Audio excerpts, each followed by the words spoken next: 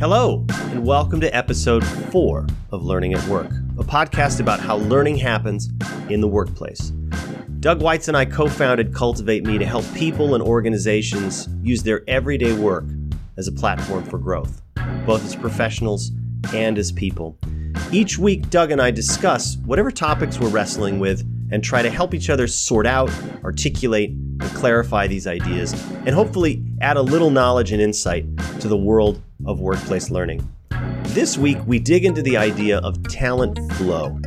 How does talent move through your organization? How do you attract it? How do you develop it? How do you promote it? And how do you avoid the dreaded exit interview phrase, "There just wasn't room for me to grow here"? Is talent retention the wrong metric? Are we trying to trap people in our organizations and keep them doing the same thing for years on end? Or do we want a vibrant, dynamic ecosystem of people full of energy, creativity, and passion because they're on a journey of discovery and development? If you're curious about any of the ideas we discuss, or if you have questions, or you just want to connect, you can always send an email to hello@cultivateme.xyz. And now, on to the show. Hello, Doug. And hello, Gabe. We're back again. It's good to see you, sir. I always love these chats. Me too. You and I mentioned something the other day that struck us. Yes. As a concept that we should dig into and pick apart. And the name we're using for that concept is talent flow. Yeah. And the reason that this term, you're the one who said it, the reason this term really just lit me up is because it's such a beautiful contrast from talent retention, which is like a buzz term in business that is all about like keeping people, which has always struck me as like how do we build a better cage? Which is not inspiring at all, or doesn't set people up to grow and flourish and do all the wonderful things that we believe people want to do and will stick around if they can do it at your place. I am suddenly remembering this short little poem by I want to say a Persian poet named Hafez.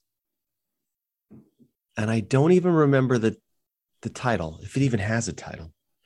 But it's very short. Let me see if I can recall it really quick.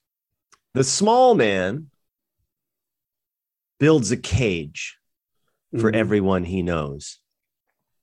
But the sage, who has to duck his head when the moon is low, keeps dropping keys all night long for the beautiful, rowdy prisoners.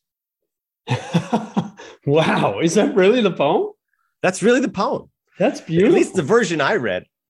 That's always struck me. And I guess when you say that talent retention feels like building a better cage, I think the dynamic people in an organization become these beautiful, rowdy prisoners, and they start looking for a way to get out. And then, of course, some sage is going to come along and drop a key. Be like, come work with me at my startup. And you drain the vitality out of your organization by trying to keep people in a place where they no longer fit or they're no longer inspired. And by place, I don't necessarily mean a company. I could just mean a role. Sure.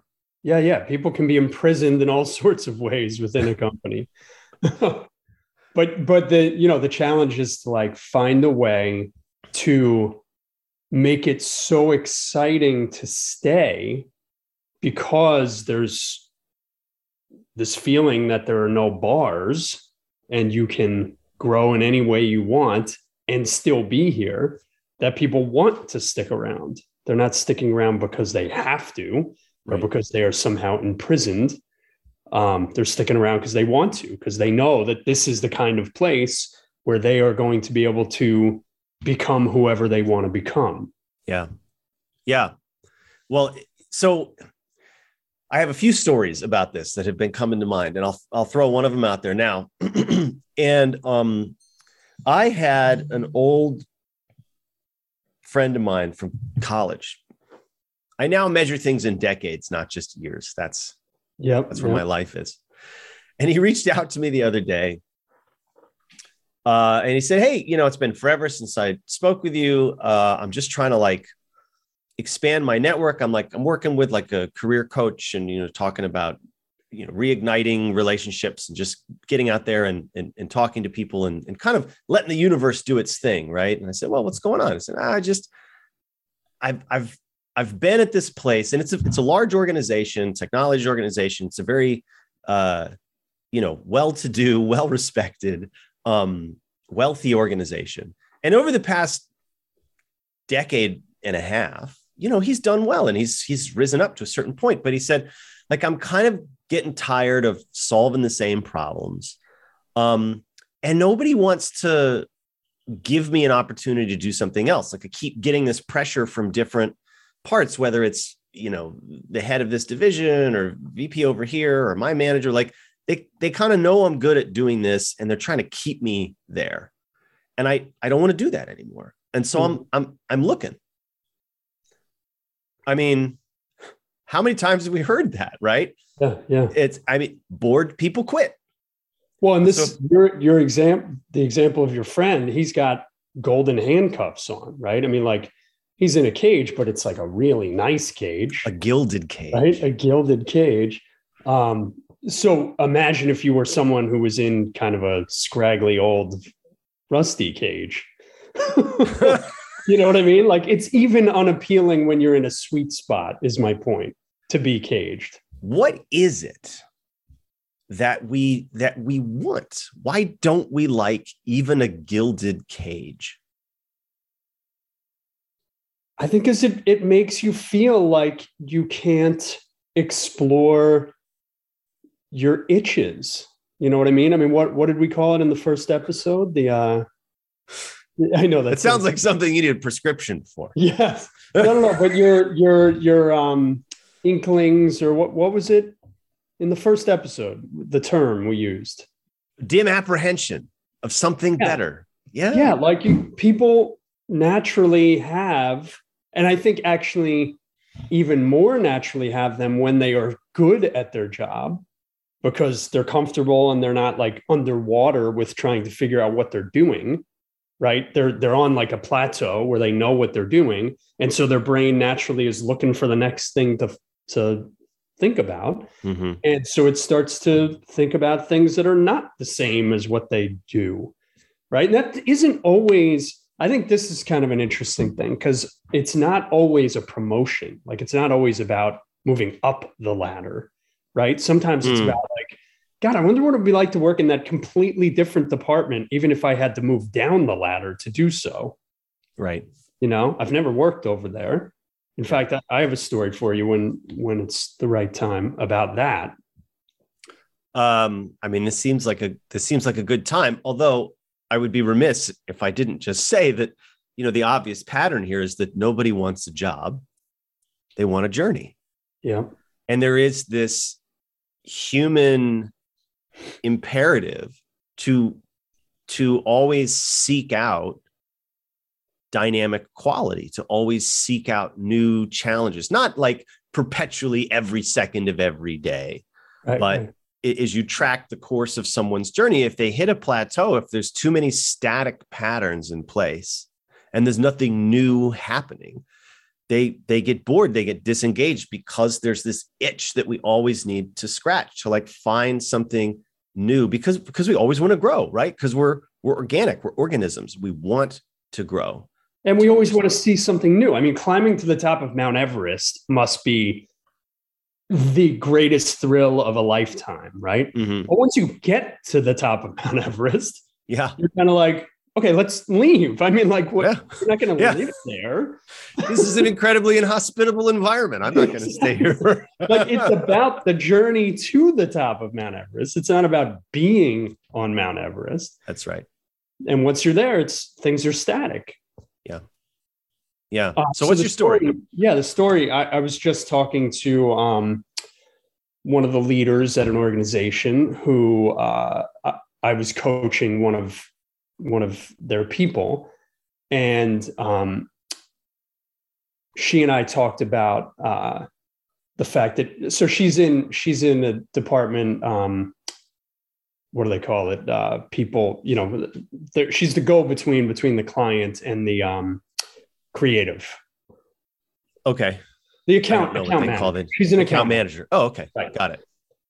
And so account manager, typically an account manager's trajectory is like they take on, they're the account manager for like one client, then they have 2 or 3 clients. And then eventually they get to the point where they say, why don't you oversee a few other people like you that are each, working with 2 or 3 clients. And so you'll be sort of overseeing 30 clients or whatever. Right. And that's, that's where she's headed. But she said, you become a manager of account managers. Exactly. So she was really nervous about saying to her boss, the person I was talking to, I really kind of want to try social media, right? Like social media is a completely different job. I mean, the company does that, but it has nothing to do with being an account manager. It's just like a completely different job. And they would be losing at least part of her, if not all of her, to social media if they were to let her go.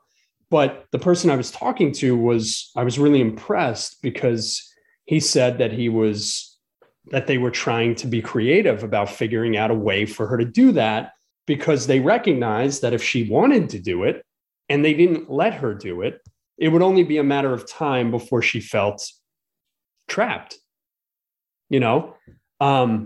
Now, why did she feel that itch all of a sudden? Who knows? There's all kinds of explanations for why all of a sudden she was feeling like, I'm feeling trapped. I want to check out something else, or I just want to check out something else and I'm not particularly feeling trapped. But what I feel like was interesting about this one is not necessarily how she felt. I think the way she felt was totally normal and goes on all the time. What was interesting about this was how her bosses were responding, right? They weren't saying, no, we want you there because you've already proven you're good at that. And we need to just be able to count on somebody being good at something so we can focus our attention on something else, right? They were like, let's find a way to make this happen for her. And that's like pretty extraordinary and sadly pretty rare. So that I have to now tell the story about the aircraft carrier. Okay. So I'm relaying someone else's story. But this person was being given a tour of an aircraft carrier as part of a larger tour of, different armed forces. And he was on a U.S. Aircraft carrier. This is a major piece of equipment. I mean, there's only like a dozen aircraft carriers in the U.S. Navy, I think. And this is something that has tremendous power. This thing could start World War III if it wanted to, right? Given there's like 5,000 people on this boat, 5,000 people on a boat in the middle of the sea. There's, aircraft on it, all sorts of weapon systems. Like this is an incredibly powerful, dangerous, strategic thing. Whoever runs this thing better know what the hell they're doing. And has a tremendous amount of responsibility. And so the gentleman telling the story was talking with the XO. I know very little about the military, but that's like the executive officer or something like that. It's the captain of the ship, basically, right? And this is a person in his mid to late 30s. And of all the people in the Navy, only a dozen of them become XOs at any given time of these aircraft carriers. So this guy's like the cream of the crop. And he asks the man, well, how long are you gonna do this? How long are you gonna be the XO? And he says, about 24 months. And then he's on to something else. Now, like, what other organization with that level of power and responsibility who finds someone that can do a good job at that role only keeps them there for 2 years? You know? Wait, so this is the military's choice to say you only get 24 months in this? This is the military's system, right? Yeah. Oh. And I was about to make a comment about CEO tenure, but that to me feels like it's even shorter nowadays. But you've seen plenty of organizations where someone has risen to a fairly senior position and then they hang out for like 10 years in that role. Sure. You know? Well, because there's nowhere else to go. They have no room to grow. So this seems strange. So why would the military invest so much time in training this person, developing this person, finding this person, raising them up, giving them the responsibility over something that could start World War III, giving them 2 years of experience to continue to build judgment, intuition, leadership, and then be like, all right, on your way. Off you go. Where do they go from there? Do you know? That's not the point. No, I know that's not the point. Right. I don't know, actually. Maybe they become an XO of another ship. Maybe they become a general, or maybe they just leave, right? And they're like, I'm gonna be a civilian now. I did my duty. But what I found interesting about this story is that the guy asked the XO, like, why do they do that? And you know what his answer was? So someone else can have their turn. Yeah, that's what I was thinking. Right, because if you don't move that person out, you are like reducing the ceiling for how people can grow. And you are trying to build in the military an employee base, if you will, that doesn't just show up to work, but gives their life, if necessary, for the job. You need people that are committed, that believe in the mission, that are a part of this company.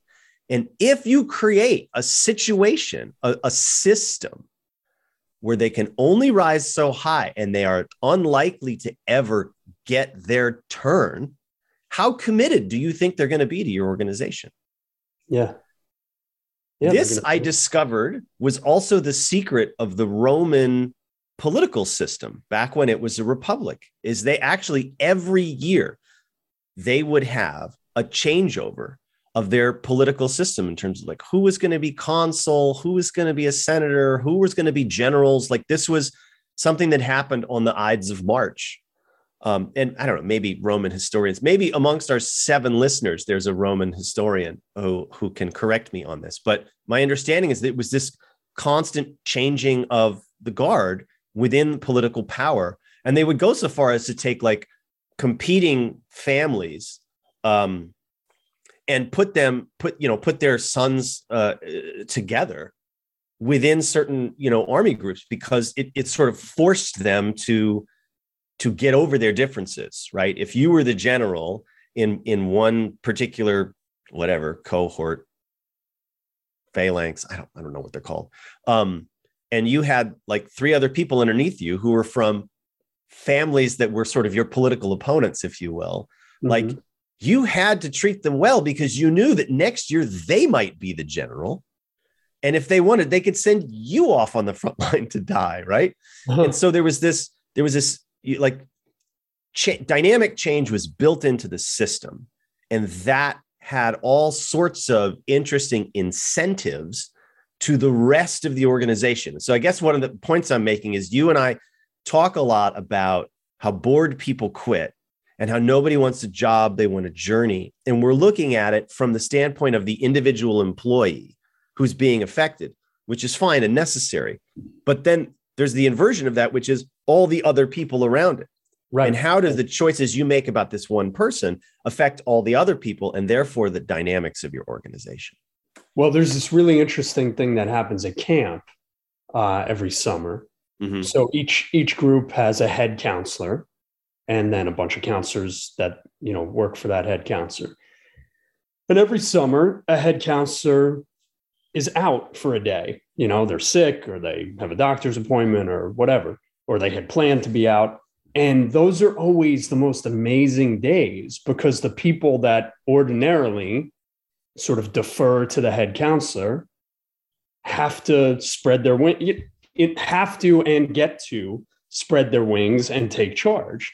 And what that does is, first of all, it allows those people who spread their wings to kind of see what it's like and feel it and, take pride in what they're doing, take responsibility for the team. But it also, upon that head counselor's return, creates this really wonderful, like, oh, I get what you do now. And I appreciate you more. Right. And also the head counselor comes back going, I appreciate that you guys pulled this off in my absence. And I have more respect for you now. So it's the best thing. Like it's something that I actually sometimes ask head counselors. I say, I want you to be out on Thursday. Like you'll get paid, just stay home and, let your team do this without you. That's brilliant. I mean, on so many levels, the whole walk a mile in your moccasins kind of thing. Yeah. What a great idea. Also the Hoosiers, Dennis Hopper moment. What's that? I haven't seen that movie in decades. Oh my God. You should see it. I watched it, but yeah. Okay. It's one of the greatest movies ever. But briefly, Gene Hackman is the head coach. Yeah. And Dennis Hopper's kid, who's sort of estranged from him, is one of the stars of the team. And Dennis Hopper's a huge basketball fan, but he's kind of a disaster. He's an alcoholic and he, lives in this rundown house and kind of can't get his life together. And at one point, Gene Hackman recognizes that like he has a lot of basketball knowledge. So he invites him to sort of be an advisor for the team, like an assistant coach kind of guy. And everybody's nervous about it because, they don't know how reliable he is and all this stuff. But he starts to like wear a little suit and like slick his hair down and try to like get his life together in order to be a good role model for these boys. And in one game, Gene Hackman feels like he's ready. And so he goes up to the ref and he goes, how dare you make that call? He was, and then he whispers to the ref, kick me out of the game. And the ref's like, what are you talking? And he's like, I said, kick me out of the game. And then he keeps yelling and, pretend. And finally the ref is like, I don't know, you must have your reasons. You're out of here, and kicks him out of the game. And Gene Hackman gives Dennis Hopper the clipboard and goes, it's all yours, coach. And it's like, great. It's so awesome. And Dennis, he's got to step up, right? Yeah. And not to go too far down the road, but like, it's a tough moment. He steps up in some ways and falls down in other ways, but like, there's nothing like truly being in charge to see what you're made of, That's what you can do. So, this talent flow, right? How does talent flow through your organization? It's something I don't hear a lot about. I mean, you hear some standardized patterns of, like whether it's high potential programs or why am I blanking on it? Like replacement programs, like someone's getting near retirement and you start lining up someone that could take their place. I can't believe I'm forgetting this right now. Legacy. But no, there's a word for it. Oh, this is embarrassing. It's like contingency plans or something. God, where was I going with this? Oh, so what Dennis Hopper experienced and Gene Hackman set up for him, as well as what you do with those counselors at camp, is a sort of like a principle for a day, or like exposure, and letting people's perspectives flow through the organization so that they get a feel for and an understanding and a respect for what other parts of the company do. What I wanted to get at and try and explore is, what does it mean for talent to flow through an organization? What is what is an optimal flow? And that's going to be different for every organization. But if there's some sort of like, platonic form of talent flow, what might that be? How do we talk about it? How do we measure it? How do we think about it? And is talent flow inherently a good thing? Like, can we steel man the case for talent retention, for keeping people in a certain place or in a certain role? Or, keeping people, it sounds like we're locking them in a cage, but, incentivizing them to not change what they're doing, I don't know. Do you have a reaction to that before I stumble through trying to answer my own questions? Well, yeah, I don't know if this is a reaction.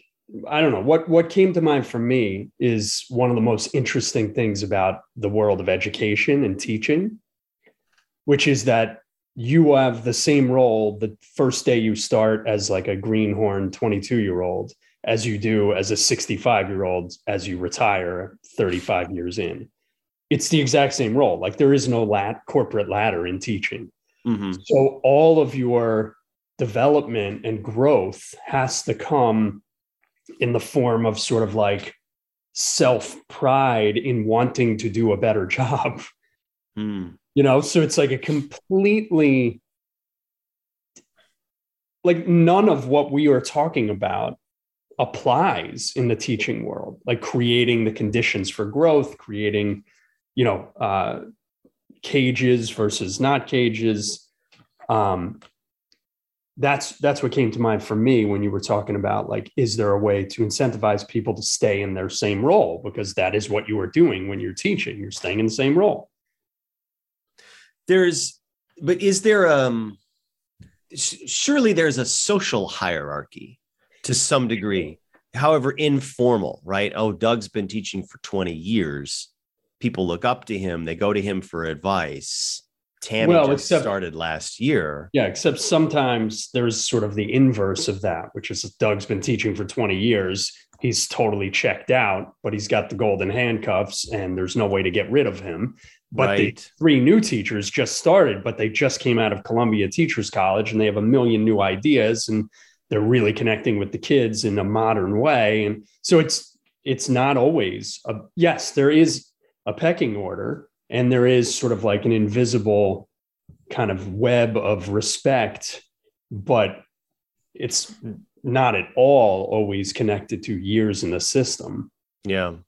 So that brings to mind something I wrote down called stagnant pools of talent. In that concept of talent retention, I think of retention ponds where things sort of collect. And if the water isn't circulating, like, stuff starts to grow and it gets kind of gungy, Yep. Grungy, gunky, grungy, grunky, gungy. Anyway. And so, somebody raised a point on LinkedIn the other day after I posted about talent flow. And he said, spark plugs are great, but flywheels are also useful. And I hope they get the respect they deserve. And if I recall, that's sort of like an old analogy of spark plugs being people that are, very dynamic, full of ideas, always doing new things, but maybe necessarily don't sort of follow through on them as much. And flywheels are maybe not as dynamic, but you can depend on them. They know how things work. They get the job done. They push things through. They have legacy knowledge that's important. And, in the abstract, I think that's a useful framework for thinking about things. But, I'm reminded that as much as and may have extensive static patterns of value in the form of knowledge and experience, if you continue to be reliable by doing things the same way, right? The rest of the world is dynamic. Yeah. And it continues to change and evolve.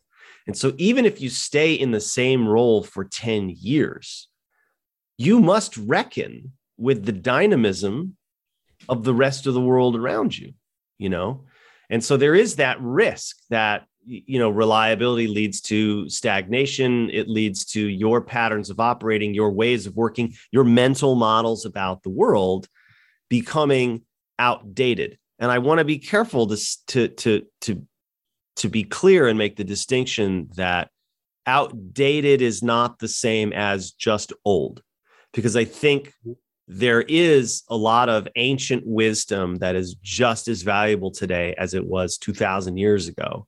And in many ways, we could really use more of it. We've forgotten about that, right? So it's not that being old, in terms of ideas, in terms of patterns, whatever, is inherently bad.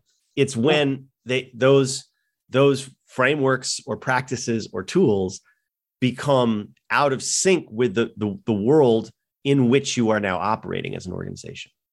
Well, and that's interesting, like vis-a-vis the teaching thing, because the dynamic world changing is kids and the way kids learn, right? Like you can imagine if you taught the same way 20 years ago as you do today, I mean, think about how much has changed. Like the way kids consume knowledge and understand things is like completely, they're like a different species than they were 20 years ago. Mm-hmm. So it's not that the principles of the way you teach and the way the kids learn have necessarily changed.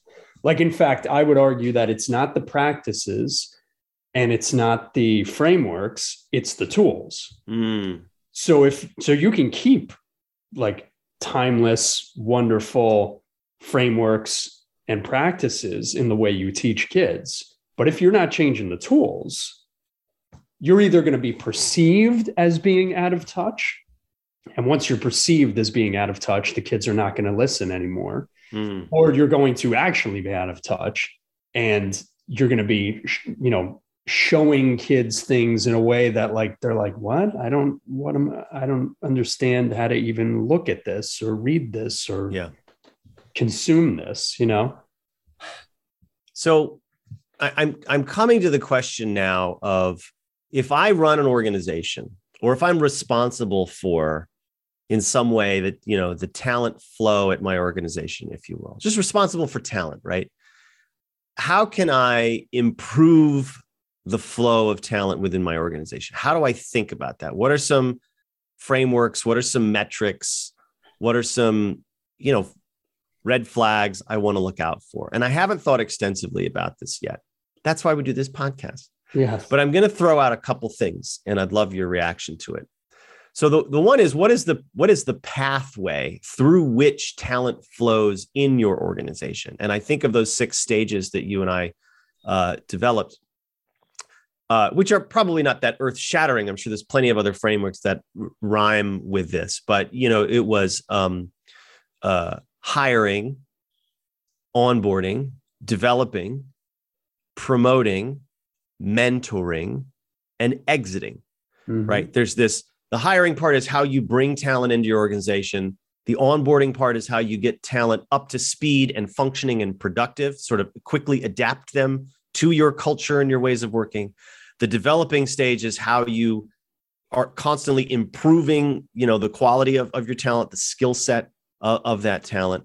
Promoting is how you are moving them throughout your organization. And it doesn't, to your point, doesn't necessarily have to be, from junior copywriter to senior copywriter. Like it could be lateral stuff, but how are you moving them through your organization within the sort of formal hierarchy or the recognized roles? Mentoring is how do they start giving back to the rest of the community? And exiting is, how do they exit? And I'm sure that there are metrics that can be set up at each of those stages that you can start to watch and understand, like what your baseline is. Historically, how many people do we hire in a year? How many people do we hire every quarter? What departments tend to have higher rates of hiring? How fast is our onboarding program? How do we even think about or define someone who has been, quote, onboarded? Like what does productive look like within a particular role? How frequently do we provide promotions or lateral changes? Is that structured, or does it just, do we do it once a quarter and there's a particular window? Thinking about the Romans, right? Like is there a cadence to it, or is it just whenever we need to do it? Mentoring, is there any kind of formal mentoring program in place or mentoring community. And then exiting kind of gets back to that aircraft carrier XO, or that, like, how long should someone spend in a particular role, or at the company? Are we making the exit process something that is mutually beneficial? Like, it's always a drag to lose good talent, but at the same time, that talent can go out into the world and tell a great story about your organization, which feeds the front end of that funnel as well. Anyway, those are my initial thoughts on talent flow.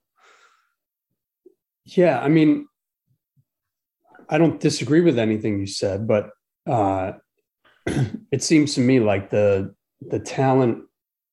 definition of like good talent flow would be that it's smooth, not that people go through all of these stages in their role, in their time in your company, but that they're not stuck for a little while and waiting, and then they move through. I think of it like the way your blood flows through your body, right? Like, you don't want it to be like stuck here near your heart, but then it gets through, and then like stuck on the way out, but then it breaks through. Like, you want it to be a smooth process where no one is stuck, where people, like, right before they start to feel like they're outgrowing their job, they're already having a conversation about their next job.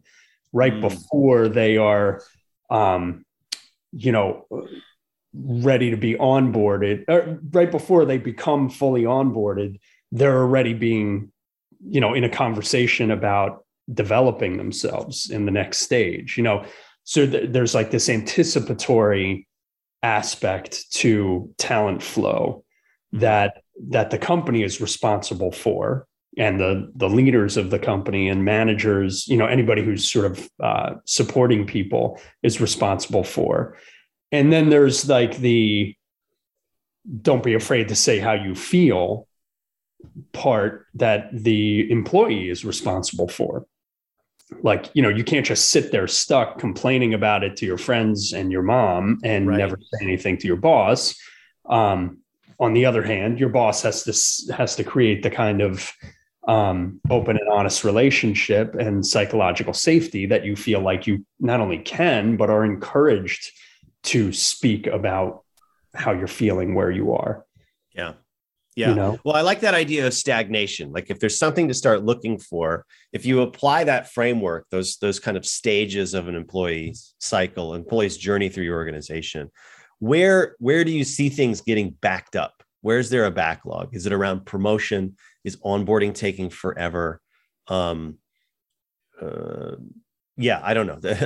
Is development kind of stagnating? Are people feeling like they're stuck in their current position? Well, the metaphor that comes to mind for me, actually, it just rained for like 4 days. Right. And when it does, all the gutters and the drains are working on your house. And I have the roof of my garage gets a lot of leaves on it. Right. So like, the water is draining, but it's like falling off the side of the roof instead of going through the pipe because the leaves are clogging up the pipe.